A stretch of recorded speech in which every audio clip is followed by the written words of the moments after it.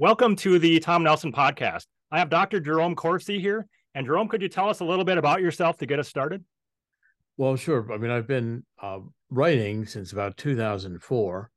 I have two number one New York Times bestsellers, The Unfit for Command against John Kerry in 2004. The Swiftboat book was probably my first major book as a popular book. And I wrote Abomination against Barack Obama in 2008. That was the number one New York Times bestseller. I've written three books on energy and the climate. This is my third. And this one I think is probably the most comprehensive of all the books I've written. I've had a very long career, very complex. I was at universities. I have a PhD from Harvard in political science, which goes back to 1972. I had careers in academics, did a lot of federally funded research. I've just had, a long career in business. I had a long career working in banking and finance for almost 30 years. I still do some in banking and finance. I've never quite given that up. So it's been a very diverse career, and I'm looking forward to what I'm doing now and continuing to do now, which is to really write and to continue doing, producing books and articles and doing podcasts like this. And the climate and this nonsense of climate change and global warming, the bad science, has been one of my passions. I've written a lot about it and intend to write more. And about how long have you been involved in heavily into the global warming skepticism or digging into that whole controversy? Well, I've almost from the beginning of the time I started writing publicly. I mean, this has been a subject even when I was a kid. I always had the instinct that the idea that oil came from dinosaurs, which in the 1950s was the vogue. I mean, we had Dino the dinosaur, which I believe was the symbol for Sinclair Oil. And I always thought that was, even as a child, I thought that was ridiculous because organic material doesn't deteriorate into a higher form of energy. I mean, we deteriorate into dust. We're buried because we stink. You don't line a casket and say, Matilda's going to turn into oil. It's never happened and never will happen. And the geologists who think that oil is formed in sedimentary rock really don't have any provable explanation of their theories. You can't replicate them in a laboratory. Whereas we'll get into this more, but the whole idea of abiotic oil, the chemistry of oil is very well understood, and it can be made synthetically, and it's made in the mantle of the earth. And I guess when you say, when did I get into the controversy? I've always been in the controversy because I was arguing with my father over these issues when I was a child. The book, it's been out now for a while. It's the truth about global warming, about energy, global warming and climate change, and the subtitle about all the climate lies, exposing the climate lies in a age of disinformation. That's what the book is about. It's volume one of three books, which I'm writing in a Great Awakening trilogy. I've finished the second volume, which is now going to be in print in 2023. And that's about neo-Marxism, cultural Maoism, and anarchy. And it's about the intellectual evolution of the critical theory that the left is proposing now and how they got there.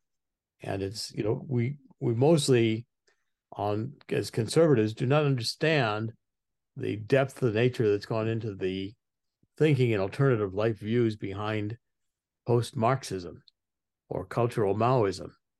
And these are really fairly bizarre theories, postmodernism, etc. So that's my second volume. And my third volume, I think, will be on transhumanism, where the globalists think they're going with a Ubermensch superhumans that they're going to want to create in the next generation of their aberrations and godless views of who we are and what we're here about.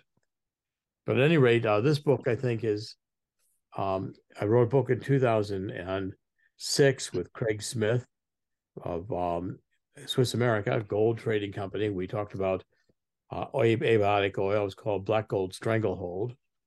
And then I published a book a few years later about the Nazi synthetic oil, which they were able to create during World War II, the Fischer-Tropsch process. We'll talk about that in a minute. Okay. So again, I've had really, this is my third book, and central to this book, it's one of the later chapters, but it's kind of influences the whole book. It's, I guess, chapter what is it, chapter 9. And the book is almost 400 pages long. It's heavily footnoted, 1,000 footnotes or more. And it's one of I consider this to be more of a, major life's work, a major statement on these topics. Because again, I went into the science, chemistry, the physics, as well as the political philosophy. And the book starts out with the philosophic movement that co-opted environmentalism to become really neo-Marxist, anti-capitalist, which is the core of what global warming and climate change is all about. But let's go into abiotic oil. The idea of abiotic oil, again, as I said, is that oil is a natural process. I mean, if you go back into the distinction between organic and inorganic chemistry, which always intrigued me, because there was a presumption that there was carbon-based chemical structures were more somehow living, and other chemistry, which is non-carbon based, was not living. So the hydrocarbon fuels got subcategoried under organic chemistry, which is a presumption, of course, if it's organic, it's alive. Well, I mean, there's no living or dead chemicals. They're just chemicals. They're all the same. They've got atomic structure. They're fairly well understood from an atomic level. We're learning more about, quantum theory and subatomic particles, et cetera. We're getting, that is expanding now, but it's still all just chemicals. And so therefore, the idea that oil is somehow or other a living product or a residue from living creatures is pretty much nonsense, because there's no way that you're going to take the constituent chemicals that go into a human being or a dinosaur or an amoeba or plankton or anything else and have it decompose into oil. And I think the fossil fuel geochemists, who are by and large still the majority in the traditionalists, when they try to explain how they get this kerogen, which is this kind of rock before it's going into oil, it almost sounds like alchemy to me. I mean, you can't produce kerogen in a laboratory.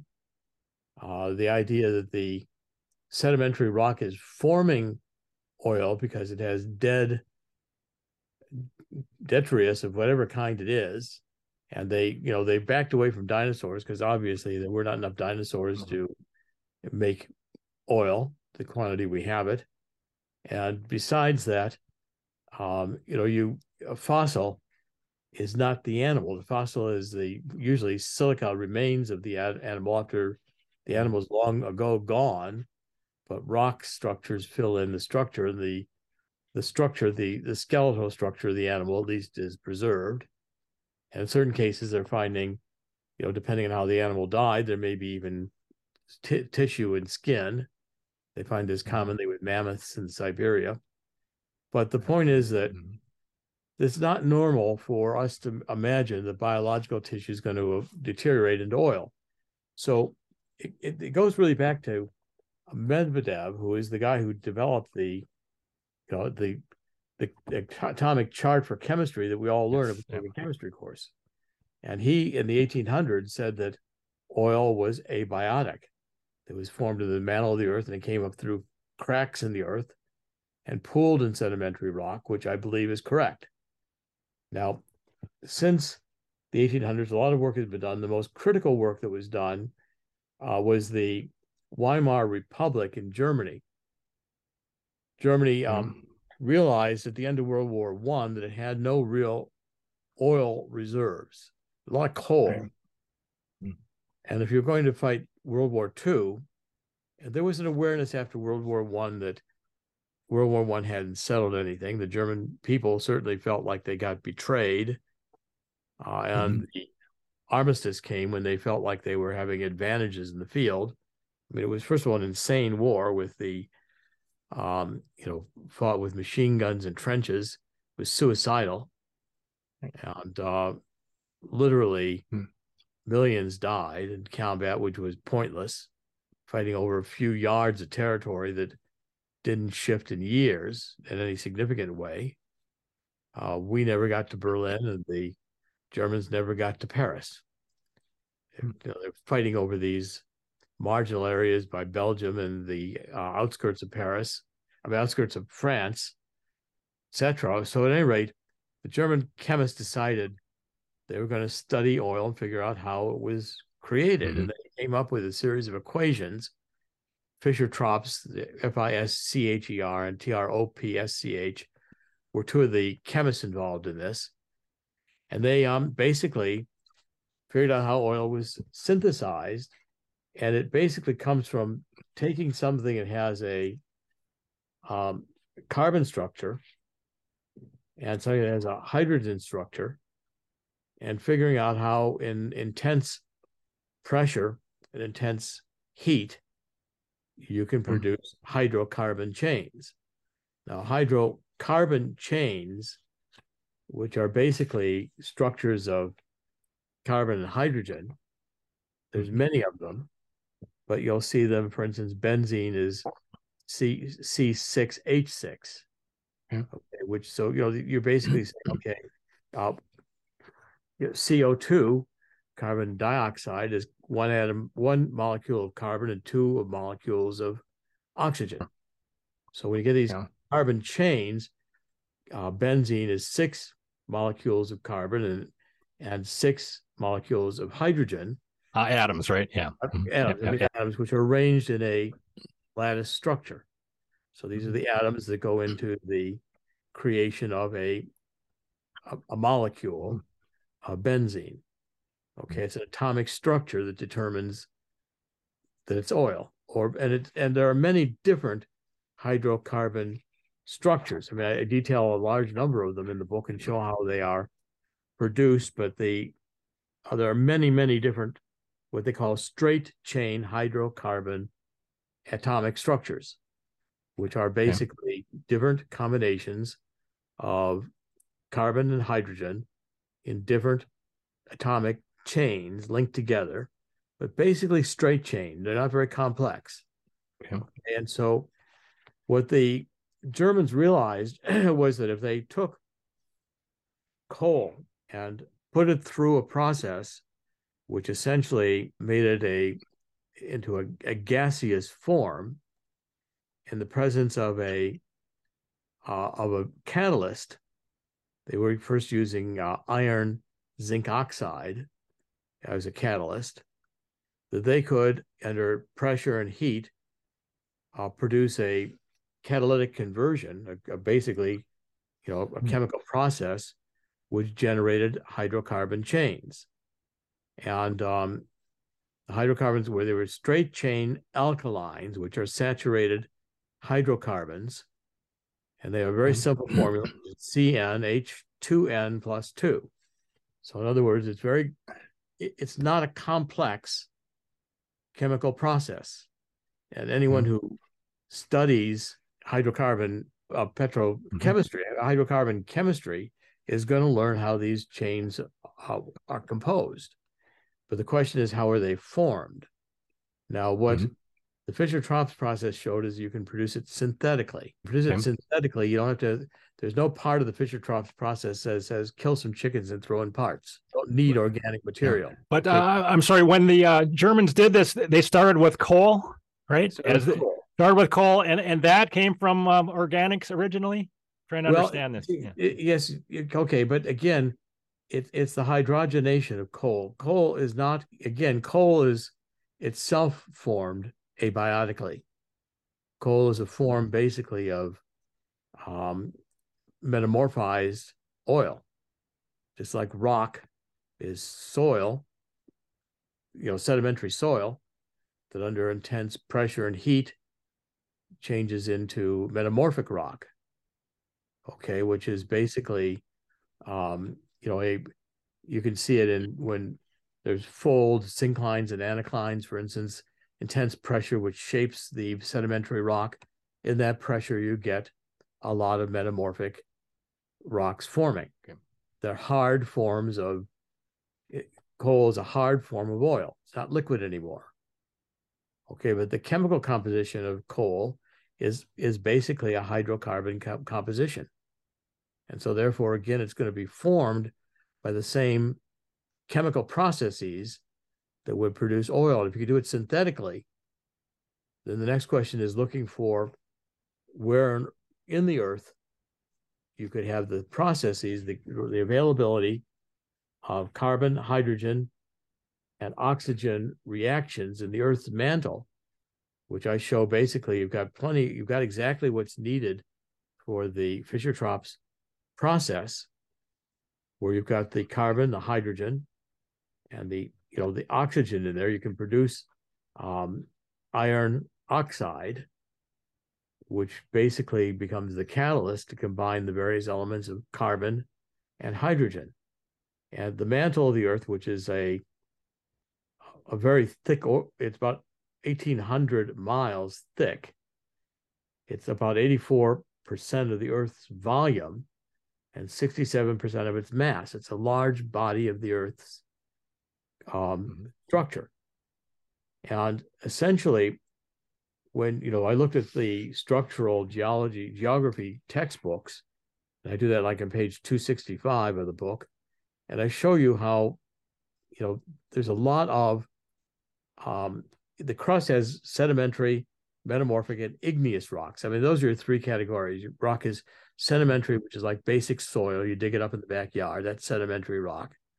Metamorphic, it's hard. So it's hardened by heat, but it will have the same composition chemically as sedimentary rock. And then igneous rock is what comes out of volcanoes. And it's like obsidian and other forms of really hardened material is coming out of the fire producing volcanoes. And so those are your three basic kinds of rock. Mostly these changes involve metamorphic rock, but under intense pressure and heat, metamorphic rock does not become solid. It again becomes more liquefied or gaseous. And thereby it's releasing the chemicals. So in the presence of a catalyst, you can get something that has hydrogen and something that has carbon to bind into hydrocarbon forms. That's basic. I mean, this should be chemistry 101 or at least, the second year when you get into organic chemistry, these concepts should be presented. And this process is happening right now as we speak, right? Way down in the earth, the new oil is being formed? Constant. It never stops. Yeah. And how far down is it happening? Well, it happens through the mantle. Now, the mantle goes about 1,800 miles down. Mm-hmm. Now, towards the end of the book, or I guess actually in the abiotic discussion, when I begin discussing Thomas Gold. Now, Thomas Gold was a very brilliant physicist, very, well-versed in chemistry. He basically escaped Europe in World War II and got to London, and he actually helped develop radar. He had a lot of remarkable. He was a very not conventional thinker, and Gold, I think, basically, he ended up at Cornell, and he produced a book called The Deep Hot Biosphere. See, he was one of the first to catch on to that in the bottom of the oceans, there is this biosphere that is fed through these thermal chimneys, which exude from the mantle of the earth various hydrocarbon products, usually gaseous, but in terms of, and various like methane, etc. But a lot of complex hydrocarbons come up through these thermal vents, and they feed the basically bacteriological structures that exist deep in the ocean where there's no light. So they're not being fed by photosynthesis. They're being fed by the ability to process carbon, carbon and hydrogen, basically hydrocarbons. They live on hydrocarbons. Now, when Thomas Gold found those, he realized that the mantle of the earth was producing hydrocarbons, and that it was coming up through the earth into, where it could get out of the crust. And these vents were one place it could get out. It could also get out in fractures in the bedrock, the basement bedrock. And I even looked at Saudi Arabia. I got the tectonic structure of the bedrock under the Saudi oil fields, and it's deeply fractured. Yeah. Another reason, like in the Gulf of Mexico, where this Chuluksa asteroid hit at the end of 65 million years ago. It's when the dinosaurs were extinct, became extinct. It deeply fractured the bed of the Gulf. So the Gulf of Mexico is another place where we find a lot of oil, because it has a way to get to the surface. In fact, oil will bubble up out of the ground if you don't, withdraw it. I mean, Beverly Hillbillies, which everybody watched in the 50s, starts with these people get a farm in Oklahoma and the oil's bubbling out of the ground. Well, that happens. They used to jar it up and think it was worthless. Or, the properties of oil to produce energy were discovered. Is it true that they're finding oil right now at depths that can't be explained by organic origin or not? I go through that. I look at the offshore drilling and the deep earth, hydrocarbons, and show how off the coast of Brazil and other places, they're getting oil 10,000 meters down. I mean, first of all, the great advantage of offshore drilling is you get down several hundred or thousands of meters before you have to drill through any earth. So you're getting piped down through the water, and then you start drilling at the bottom of wherever the sea bottom is. And then you drill down into that to find where oil is found. Now, at these levels, there's no biological material, although sometimes they still try to argue that there's, layers in there which include residue of biological material, but it's fairly far-fetched. I think most petrogeologists in the field don't worry about where the oil came from. They just want to go get it. And so therefore they have become accustomed to offshore drilling. And we're drilling offshore because that's where our technology permits us to drill. But you can drill for oil in the North Sea, which they're doing extensively, and that's not on the coastal plain, which is shallower. I'm confident that you could drill throughout the ocean bottom if we had technology that could reach these depths. Remember, light doesn't reach some of these depths. So you're dealing with the ocean bottoms at very, very deep levels.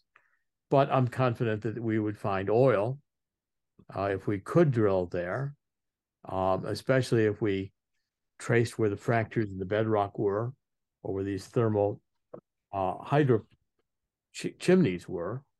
By the way, the Woods Hole Oceanographic Group went and studied this one of the hydrothermal plains and determined, wrote an article in Science that said this was hydrocarbons produced by the Fischer-Tropsch process.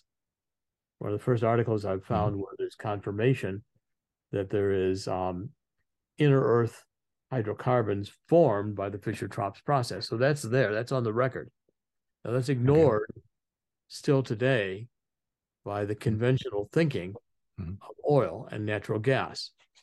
Another part of the book I think is very important is when I discussed earlier in the book the peak oil theory, which was one of a guy named Hubbard, and he was a shell oil chemist in the 50s who said, was only so many dinosaurs, only so much prehistoric biological material. There could only be so much oil, and we were going to run out of it.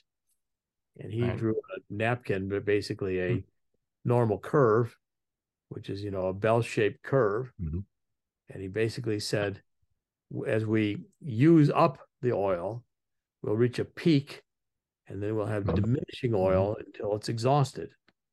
Well, again, all the predictions on peak oil, and they had a whole, even as late as the 70s and 80s, the peak oil guys were still around. They used to demonize me constantly.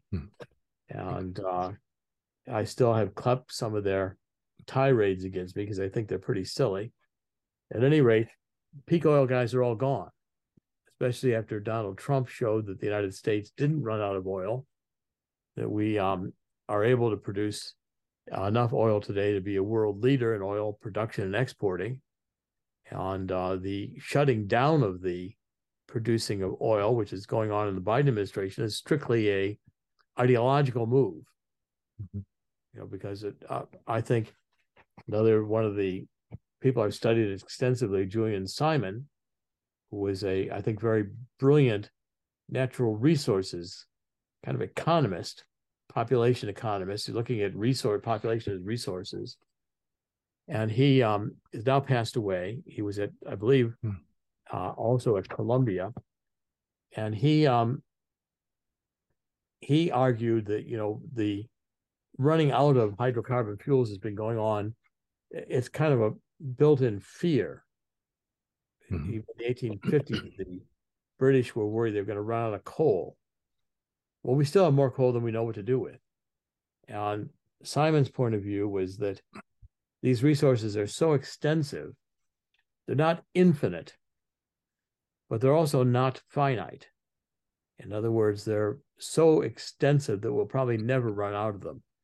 Our technology permits us to get cheaply coal or oil where we before couldn't get it economically. Technology permits us to process it and develop it from shale, for instance, shale oil. Technology wasn't existing before. Again, shale is another form of I would argue, metamorphized oil. And shale can produce oil through various chemical processes, just like the Fischer-Tropsch process. The truth is, you can produce oil through all kinds of even fermentation processes. It's simply the ability to get a chemical reaction to occur between something that has carbon in it and something that has hydrogen in it, where they form hydrocarbon chains. It's not limited to one way to being produced. So, is there any truth to this idea that you could exhaust an oil field and wait 50 years and go back again and oil returns to it? There is. Again, I think Saudi Arabia is probably the best case. I used to debate, when he was alive, Matthew Simmons, who wrote a book called Twilight in the Desert, and he built a career telling Saudi Arabia. I believe he was in Houston in Texas, and he was really more of an investment banker in oil production. And he would tell the Saudis they're constantly running out of oil. And the Saudis even today will tell you they don't know how much they've got. Because again, if it's coming up through, these are very deep fractures under Saudi Arabia. So they've got a constant flow of oil into these fields. Now, you can take a field and deplete it. And, waiting for it to come back may not be, not going to happen overnight. Because again, human beings think in terms of time is measured by our lives. Right. And our lives are fairly limited, 100 years. Well, in geological time, that's seconds. And these processes in geological time in human time, they're very slow. But again, that's just because of our perception of time. And the Earth doesn't run itself according to a schedule that's conducive to human beings. We're just the latest species walking around on the planet. There have been 5 massive extinctions of all life on the planet before we got here. And so therefore, this planet is not designed to suit our needs. It's any more than it was designed to suit the needs of the dinosaurs. The dinosaurs existed because the planet was adaptive to creatures of that size at that time. Today, we don't have creatures walking around of that size, which again is another thing I explore in the book, which is the expanding Earth theory. The Earth has not remained constant. And a larger Earth, which would have more mass, would have more gravity. We watch space moon shots. Neil Armstrong bops around like a bunny rabbit on the moon because of the lesser gravitational field of the smaller body, smaller mass. Was if the Earth expanded, the expanding Earth theory would say dinosaurs were just too structurally big. These long necks, these big structures just didn't function in a larger environmental, in a greater gravitational field. which would be produced by more mass in the Earth. But again, people think of the Earth in uniformitarianism type terms. They don't want to think that it's got drastic changes, that the Earth has gone through massive, drastic changes in the 4.6 billion or however many years scientists say the Earth has been around. Yeah. So is it the mainstream consensus right now that every hydrocarbon came from life at some point? And if so, how do they explain? Aren't there supposed to be hydrocarbons on Saturn and other planets? What's the explanation? There's hydrocarbons all through our solar system. Titan, which is one of the moons of Saturn, is predominantly methane. And its whole atmosphere is methane. You'll find hydrocarbons commonly in the solar system. And if you look beyond it, you'll find them as well. I mean, a lot of what forms Earth, even quasars and stellar material shapes Earth. There's not a stable place, and we're not isolated as a little, protected environment. We're subject to massive forces that go on, and if the chemical processes exist on Earth that can form hydrocarbon fuels, where you've got the necessary chemicals, the necessary atomic structures, and the necessary conditions of temperature and heat, etc., you're going to find hydrocarbons. They may be gaseous, they may not be. But again, as you're taught in Chemistry 101, a liquid and a gas and a solid may all have the same atomic structure, just different forms of the molecule in their different temperature and pressure conditions. So water boiling is still steam, is still the same chemical composition as the water. People must push back against you and say you're not correct about the abiotic hydrocarbons. But do they say that then every single hydrocarbon on Earth came from life? Or do they admit, oh, maybe some of it didn't, but most of it did come from life? Or what is their position? That's the most recent iteration. Yeah. I think the Woods Hole oceanographic exploration of these deep Earth hydrotherms and publishing it in Science, and it's a very, very good paper, and the science is quite meticulously done, so it's hard to refute it. Once that was established, Thomas Gould's work on the deep hot biosphere, I think, makes it impossible for any honest petrochemist to say that all hydrocarbons are biological.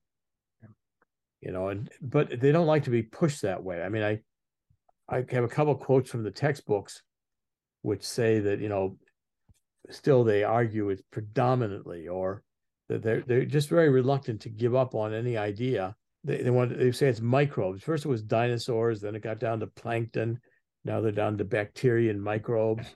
They're just desperate to continue to find a biological link. Because you see, if oil is a natural process of the Earth, and it can be produced naturally, it can be produced synthetically, and we're not running out of it, these petrogeologists seem to think they are less important because we don't need them to find it. You can find oil studied where fissures and bedrock fractures are. If you study, that's probably one of the best ways to find the likelihood of prospecting for oil. But again, there's a lot of misunderstanding about Earth structures in general. Until the fact that this asteroid hit Gulf of Mexico was not immediately accepted. I write about that in the book, how long it took for the scientists to put that together, and to prove that Earth had been hit by a massive asteroid, and the Earth has been hit multiple times by asteroids. And so again, those who want to think outside the box, who are thinking about that the asteroid that hit 65 million years ago may have been preceded by others or followed by others, and may yet be followed by others. NASA is still out there constantly searching for asteroids that are going to hit us, and they're trying to figure out ways to blow them up or whatever before they get here. Well, that's unlikely to be successful right now with our current technology, but it does indicate that NASA, without admitting it to people, understand that this is Yeah. not a stable place. We could Mhm. tomorrow get hit by an asteroid or a series of asteroids that would dramatically change the entire chemical structure of Earth and its potential for life. So, do you have any sense for how fast the new oil is being formed, or do you think we could burn oil at the current pace for hundreds of years using either new oil or making our own new oil, or what do you think? Hundreds of years. I mean, Yeah. there's no limit to it. I mean, the amount of shale oil in the United States is huge. And it's that way around the world. I mean, Great Britain still has an enormous amount of coal. We have an enormous amount of coal. And at deep levels, we have coal that, are not that hard to find. We have to shut down West Virginia in order to make sure we don't produce coal, because among the global warmers, that's the process. First, they were worried we're going to run out of it, and that was one of the major fears about using hydrocarbon fuels in the 50s, 60s, and 70s. And then as this theory developed, that I trace it from people like Harrison Brown at the end of World War II, worried about overpopulation. Paul Ehrlich, too many people, we're going to exhaust the resources of Earth, which is another fairly silly idea. I mean, we somehow or other think we're that significant on Earth. Right. Human beings are simply not that significant in terms of what the Earth is capable of supporting. Now, the idea that we can support billions and billions of people is there, but it would take advanced technology, would take the ability to produce the food, to have the energy. But if we allow ourselves to use the resources of Earth, it's one of Julian Simon's main propositions. There's no reason we should want to limit population. We'd want to have the gene pool. We'd want to have, you would have to argue in a Holocaust how many geniuses were killed, how many Mozarts, right, how many Beethovens, how many great writers or great whatever were killed. You want population in order to produce the potential for having enough people around who are capable of brilliant work. And if you reduce the number of people, you're reducing the probability those people will surface, because they could be not born or born and killed. Yeah. The idea of the second idea that, the major idea I'm combating in the book, which I'm fighting against many of these ideas. Okay. But again, the idea that carbon dioxide is somehow a poisonous gas is another completely. I mean, if burning hydrocarbon fuels exuded carbon monoxide, they might have an argument. Right. Because carbon monoxide is lethal in intense doses. People commit suicide by turning on their cars in a closed garage, or putting their heads in an oven, breathing the hydrocarbon fuels. But the point is, if you take a look at carbon dioxide, in terms of historically, the Earth has less carbon dioxide on it today than it has had geological time, going back hundreds of millions of years ago, back to when the Earth was first formed, when the Earth apparently was very much molten, a lot of sulfur, a lot of more igneous activity, volcanoes. There was a high percentage of carbon dioxide in the atmosphere. It's gone down from thousands of particles per million of carbon dioxide to today, where we have 400 parts per million approximately of carbon dioxide in the atmosphere.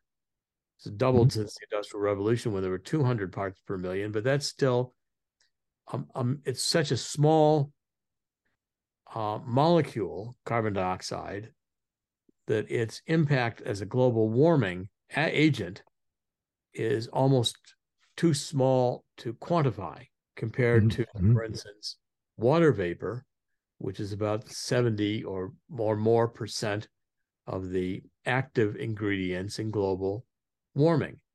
And the idea that global warming is bad is also another ideologically driven idea, because, for instance, we're now in an interglacial period of time. It's very hard to support life in the planet in a glacial period of time. And glaciers occur every 100,000 years or so, largely because of the elliptical egg-shaped pattern of the way the Earth goes around the sun. And at its most elliptical, when we're the farthest from the sun at the extreme, we're the coldest, that's when ice ages tend to form. So if we're in an interglacial warming period and we have this small amount of carbon dioxide in the atmosphere, it's actually plant food. And we have as your background here, we've got a greener Earth had in many ages. And as they study things, of course, you'll find that occasionally, I mean, they'll find that, there was time when Greenland, of course, Greenland today is not green, today's icebound, but they're finding that the Vikings came to Greenland because at one time it was green and fertile and very habitable. And similarly, the idea that the Earth has maintained its current size, composition of continents, all these have changed. And so too has dramatically changed there are times when the Earth has been virtually covered entirely by ice. There are times when the Earth, in the interglacial periods, are times when Earth prospers, when life prospers on Earth. So we ought to treasure this period of time. The equations that they try to develop to show how carbon dioxide is going to heat up the Earth, we're all going to die, are largely rigged by false data. I showed that with a whole chapter on Michael Mann and how their data was rigged, and they knew it was rigged. We found that out from the various emails that were linked out of this East Anglia computer in London. Were conversing with one another and admitting that they were rigging the data. Even in this interglacial period of time, we've had a medieval warming period. We've had a little ice age, which occurred right up until the time Napoleon's troops froze coming out of Russia, or washing across the Delaware, there were these huge ice flows, which you see in all the pictures. The Delaware doesn't freeze like that anymore. That occurred in the middle of a warming period, because another variable here is that the sun sometimes burns hotter and sometimes burns cooler.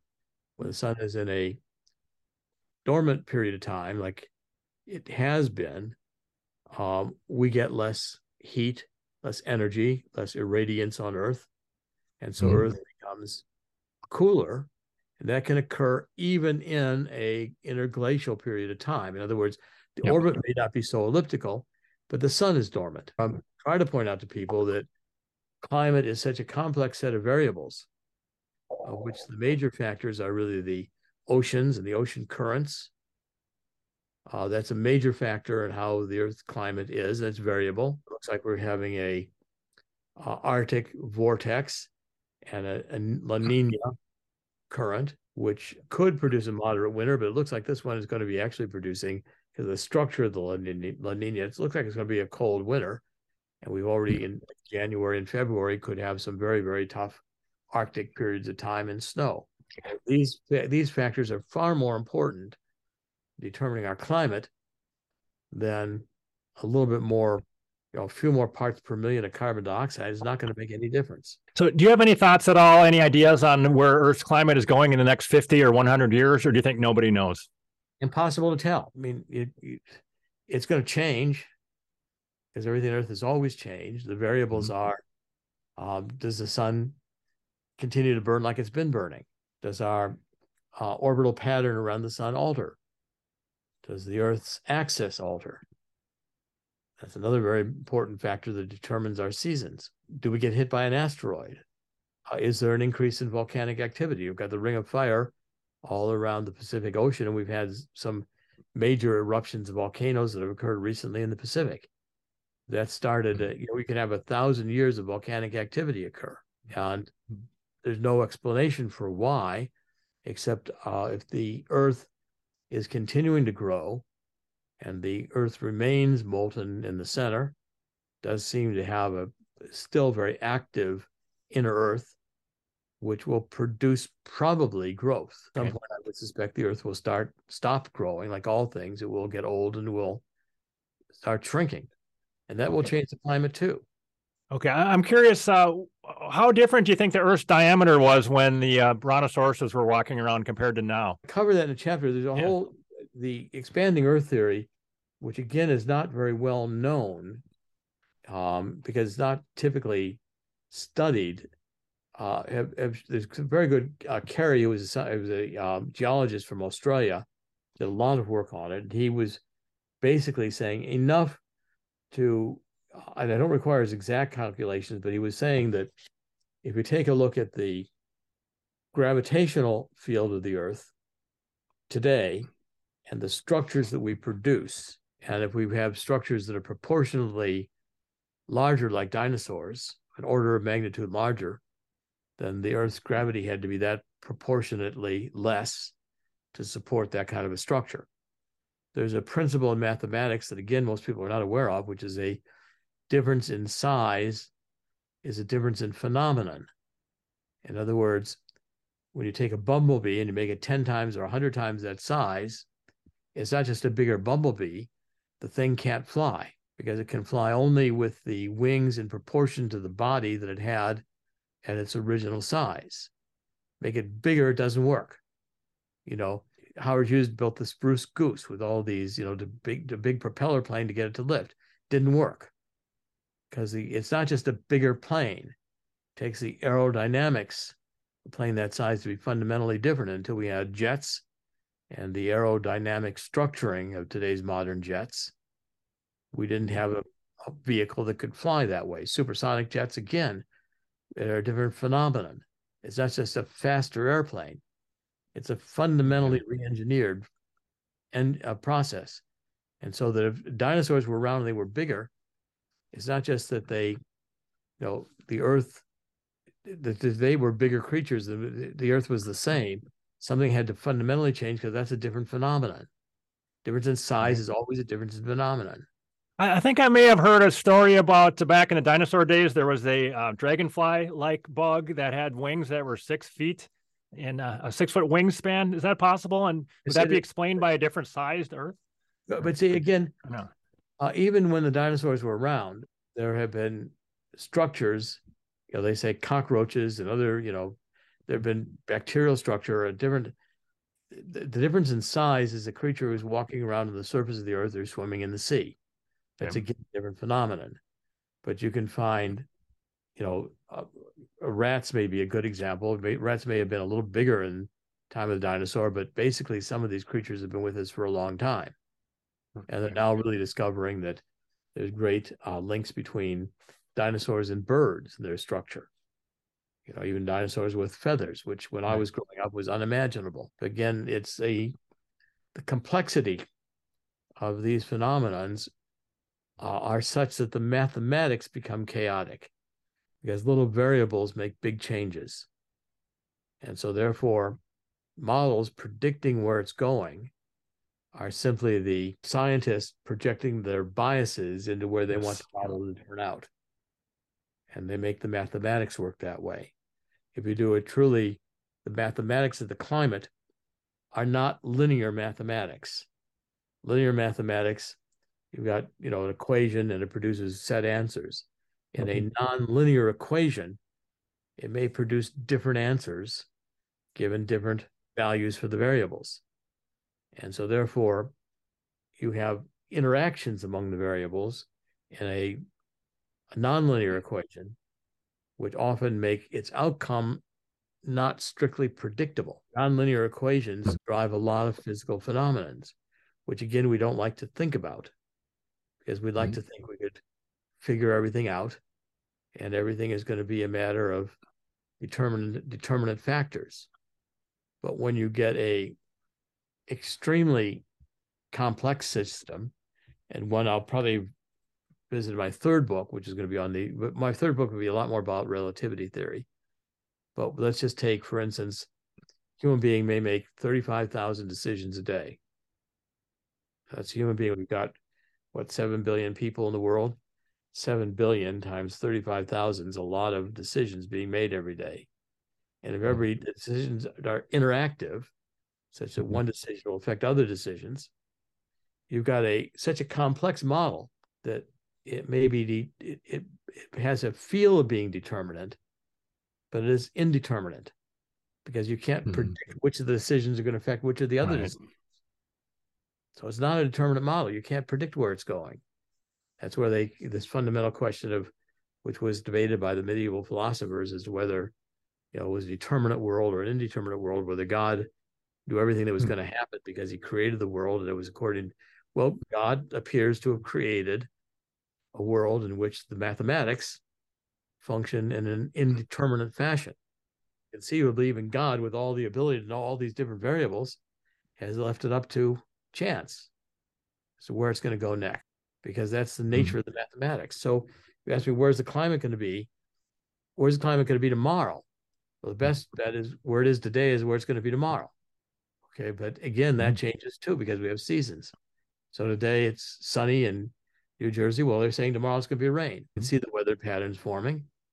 But again, that's just because those particular weather patterns formed today, given all these complex factors that influence the climate of the Earth, water vapor, the currents, the exact way that the Earth radiance is hitting us now, cosmic rays as they hit the Earth, which affect cloud formation.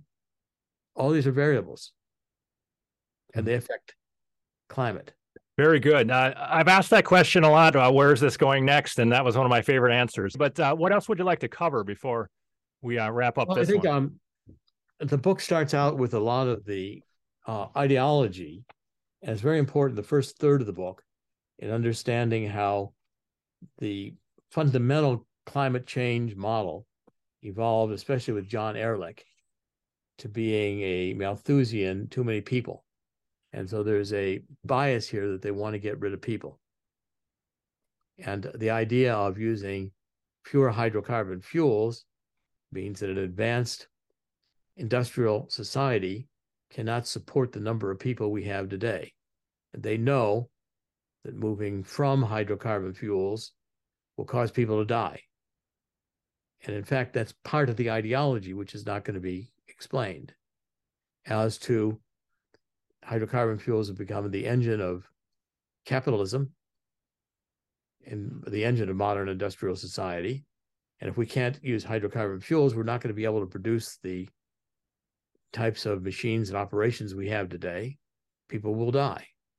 And that's part of the ideology that is one of the hidden agendas of the global warming movement. But as I trace the writings and I quote the writings extensively, you'll see it evolve and develop. So by the time it gets to AOC, it's part of the critical theory that we not only have to not use hydrocarbon fuels, but we've got to end racism in order to save the planet. And they try to make that into a ecological argument. The point is, the bias here, and these people who are global warming and climate change know that if they can get rid of hydrocarbon fuels, they can end capitalism, and they can achieve their depopulation goals, deindustrialization goals. And so therefore, it is really at its core, a suicidal idea, except for, of course, the elite who think that they will be the ones controlling things, and it'll be the globalists and the machines left. You'll have Klaus Schwab and his machines, and he'll run everything according to his likes.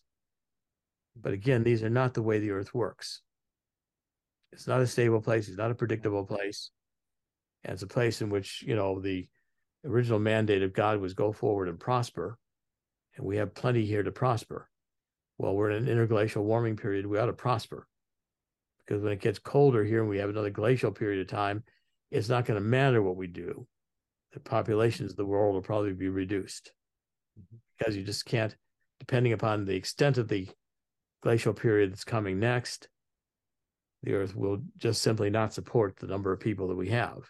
So we better take advantage of it while it's here. Excellent. I totally agree with that. As I mentioned before we started recording, I'm on Twitter a lot, and you find people a lot straight up saying that this battle is against capitalism. What we need to do is end capitalism. That'll fix the climate. The goal is to get rid of capitalism, it seems, for quite a few people. And to get rid of people. And to get rid of people. Yeah. Interesting. Okay. Anything else we should cover? No, I think that's it. I mean, the book, I think, is not necessarily an easy read, but I try to explain things so they're, it covers the mathematics, it covers the chemistry, covers the physics and the political philosophy behind this. And I think from the reviews it's gotten, I'm pleased that I achieved my goals with the book. It seems to be even top scientists have liked the book, even though my training is as a political scientist. I'm not academically trained in chemistry or physics or these other mathematics, but they got approval from those who are academically trained in it. And I was very pleased to see that. And as I say, it's the first book of 3. These 3 are going to, when I complete them, the second book will be published next year on neo-Marxism and cultural Maoism and anarchy. And that'll be about the critical race theory and how it developed, critical theory in general. I think that'll be another major intellectual statement that I'm making in my life. And then the third book, if I get a chance to finish it, will be the completion of these thoughts. But I'm beginning with climate change because I think it's obvious that the climate science is patently wrong, if not silly, behind global warming and the whole idea of climate change induced by carbon dioxide.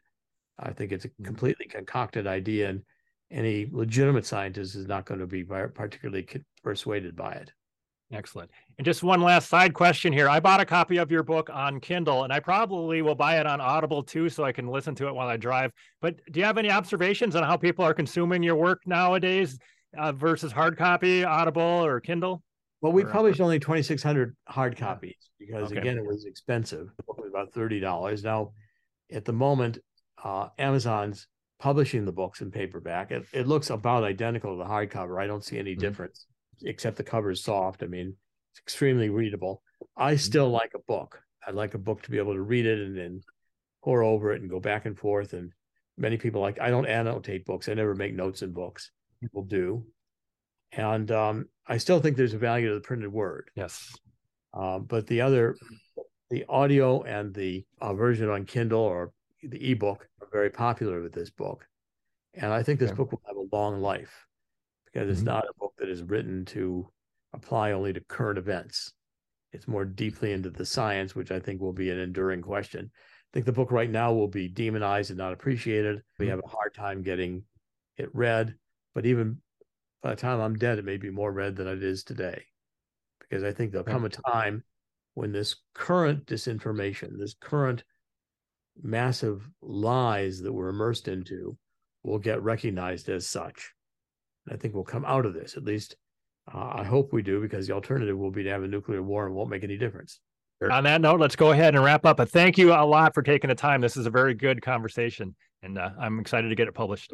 Well, thank you for all the work you put into doing it and all the work you're putting into this effort to expose the truth. And my books are about the truth. Every one of these books can be called The Truth about neo-Marxism, etc., the truth about energy, global warming, climate change. And I'm aspiring here to really get to the truth. Whether people like it or not, this is what the science will justify. It's what the writings of the political philosophy show. And I'll stand by everything in the book and be happy to debate or refute anybody who says otherwise. That sounds great. All right. Thank you very much. Talk to you later. Thank you.